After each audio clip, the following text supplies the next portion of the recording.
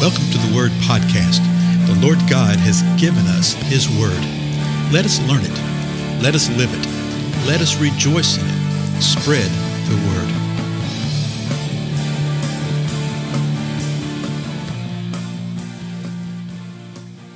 Blessings, everybody. This is Dale. Thank you so much for joining with me today on the Word Podcast. Woo, it's a cold day out and about. We've got rain, we've got some ice, we've got some things. And I'm actually sitting in my rolling studio, as my grandson calls it. Anyway, it's amazing what kind of good sound booths a car can be. So we are going through the book of Colossians, and we've looked at the first chapter, and we've looked at the first part of the second chapter. And I want to go back and read those first few verses out of the second chapter as we keep pressing on in the book. Paul has some things that he's wanting to communicate right here. And he's already laid sort of the outline of everything in the first chapter about who we are as believers, about who the Lord Jesus Christ is. And he's actually doing battle within the heavenly realms here and within the natural, because there was a lot of stuff being perverted, a lot of things that were being said about the faith and about the Lord that were not true. And he's dealing with these things. And he's going to state a fact about it, and then he'll reiterate it. Perhaps we'll get to that today. We'll see one that he's just driving home the same point about the Lord Jesus Christ. Well, I'll just tell you what it is. We saw in the first chapter that Jesus contains all the fullness of the deity, that it was the Father's good will for that to occur. And then we're going to see that actual phrase here in the second chapter. So let me go back to the first verse of the second chapter and read it. Then we'll press on a couple more verses.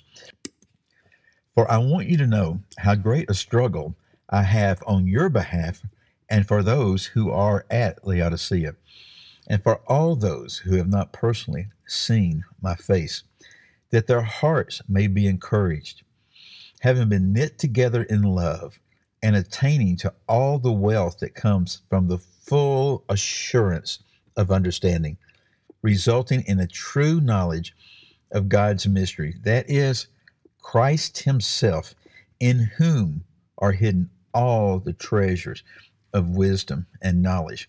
Now, let me just stop there again. I know this is like the third time we've gone through this, right?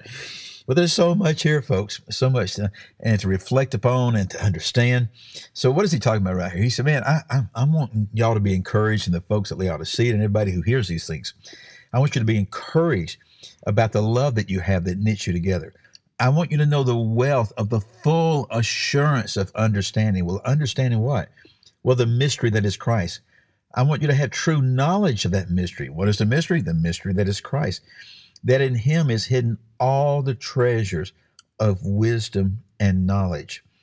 All the treasures of wisdom and knowledge are hidden in the Lord Jesus Christ.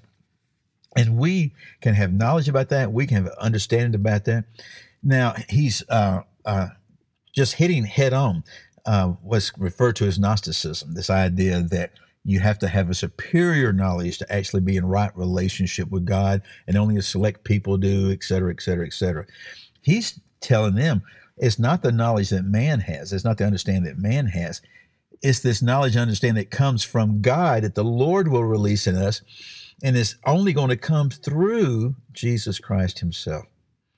So verse 4, he tells them why he said all this stuff at this point in time. I say this so that no one will delude you with persuasive argument, which tells us what? That there were people that were trying to delude them with persuasive arguments. There were people that were bringing forth these really slick arguments about, and some of them were amazing. They would say, well, yes, Jesus was really God, but he didn't have an earthly body. It just looked like a body, okay? But it wasn't a real body. And then it got to the point where they said that the body is what the real problem is, the things that are material. And so my spirit can be totally, absolutely pure and holy and righteous, but it's in this body that's impure. And so I can't really control this body, so it doesn't matter what my body does. I can do anything I want to in my body, but my spirit is still pure. Well, you can imagine how that sells. People jump on that, right? And that's what he's dealing with right here. Don't get caught up in these arguments. Now, verse 5. For even though I am absent in body, nevertheless, I am with you in spirit, rejoicing to see your good discipline and the stability of your faith in Christ. So what's he rejoicing over? He's rejoicing over the fact that they are stable in their faith in Christ. They have faith in Christ and they're not wavering from that. And they're good discipline, and it actually means the idea of your good order. In other words, you're following the practices. You're doing what you need to be doing. And he says, I'm rejoicing over that. So verse 6, we'll press on now. Therefore, well, there you go. Therefore, in light of everything he just said here in the second chapter, in light of everything he said in the first chapter, therefore, as you have received Christ the Lord, so walk in him. So he's talked up to this point in time, in the first chapter particularly, about them being saved, about them believing about who the Lord is. And now he's saying, since you have received, and he's acknowledging that. He just said it right. He said, I'm rejoicing in your good discipline. I'm rejoicing in the stability of your faith in the Lord. Since you have received Christ Jesus, walk in him. Verse 7 continues the sentence. Having been firmly rooted and now being built up in him and established in your faith, just as you were instructed, and overflowing with gratitude. Now, these verses are sort of a bringing together what he's been saying right here. You're rooted. If you believe this, if you know who you are, if you know who the Lord is, you are rooted. You are rooted in the faith. He says, now let's build on that. Having been firmly rooted and being built up in him and established in your faith as you were instructed. So he's saying, you've got the foundation. You've got the superstructure here. You got this great layout, okay? You're doing wonderful. You're doing great. But now let's press on from there. And at the end of it, it's interesting because he says, overflowing with gratitude. With gratitude. Just being overflowing with gratitude, with thanks to the Most High God for what he has done. So think on this, okay? Because of all he said, you've received Christ, now walk in him. How do you walk in him? You walk in him in that which you've been firmly rooted. I tell you a sad truth right here. Many who profess to be believers, and I think some who are believers, they're true believers, but they're not firmly rooted. They're not firmly rooted at all. And the writer of Hebrews actually talks about that. The ones that, by now you should be teachers, but you're actually needing milk. You need to start all over. You don't have any root in what you say you believe.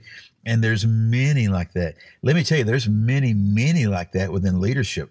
You'll hear it from the people who teach and who preach. And it's like they're understanding the scripture. A lot don't even use the scripture. They'll just have a scriptural reading, and then they get up there and say whatever they want to. But then they'll have a scriptural reading, and it's like they try to touch upon it, and they refer to it, and they think they're actually teaching from it, and they think they're giving insight into it. But it so reminds me of those little bugs that you see in the summer in the deep south.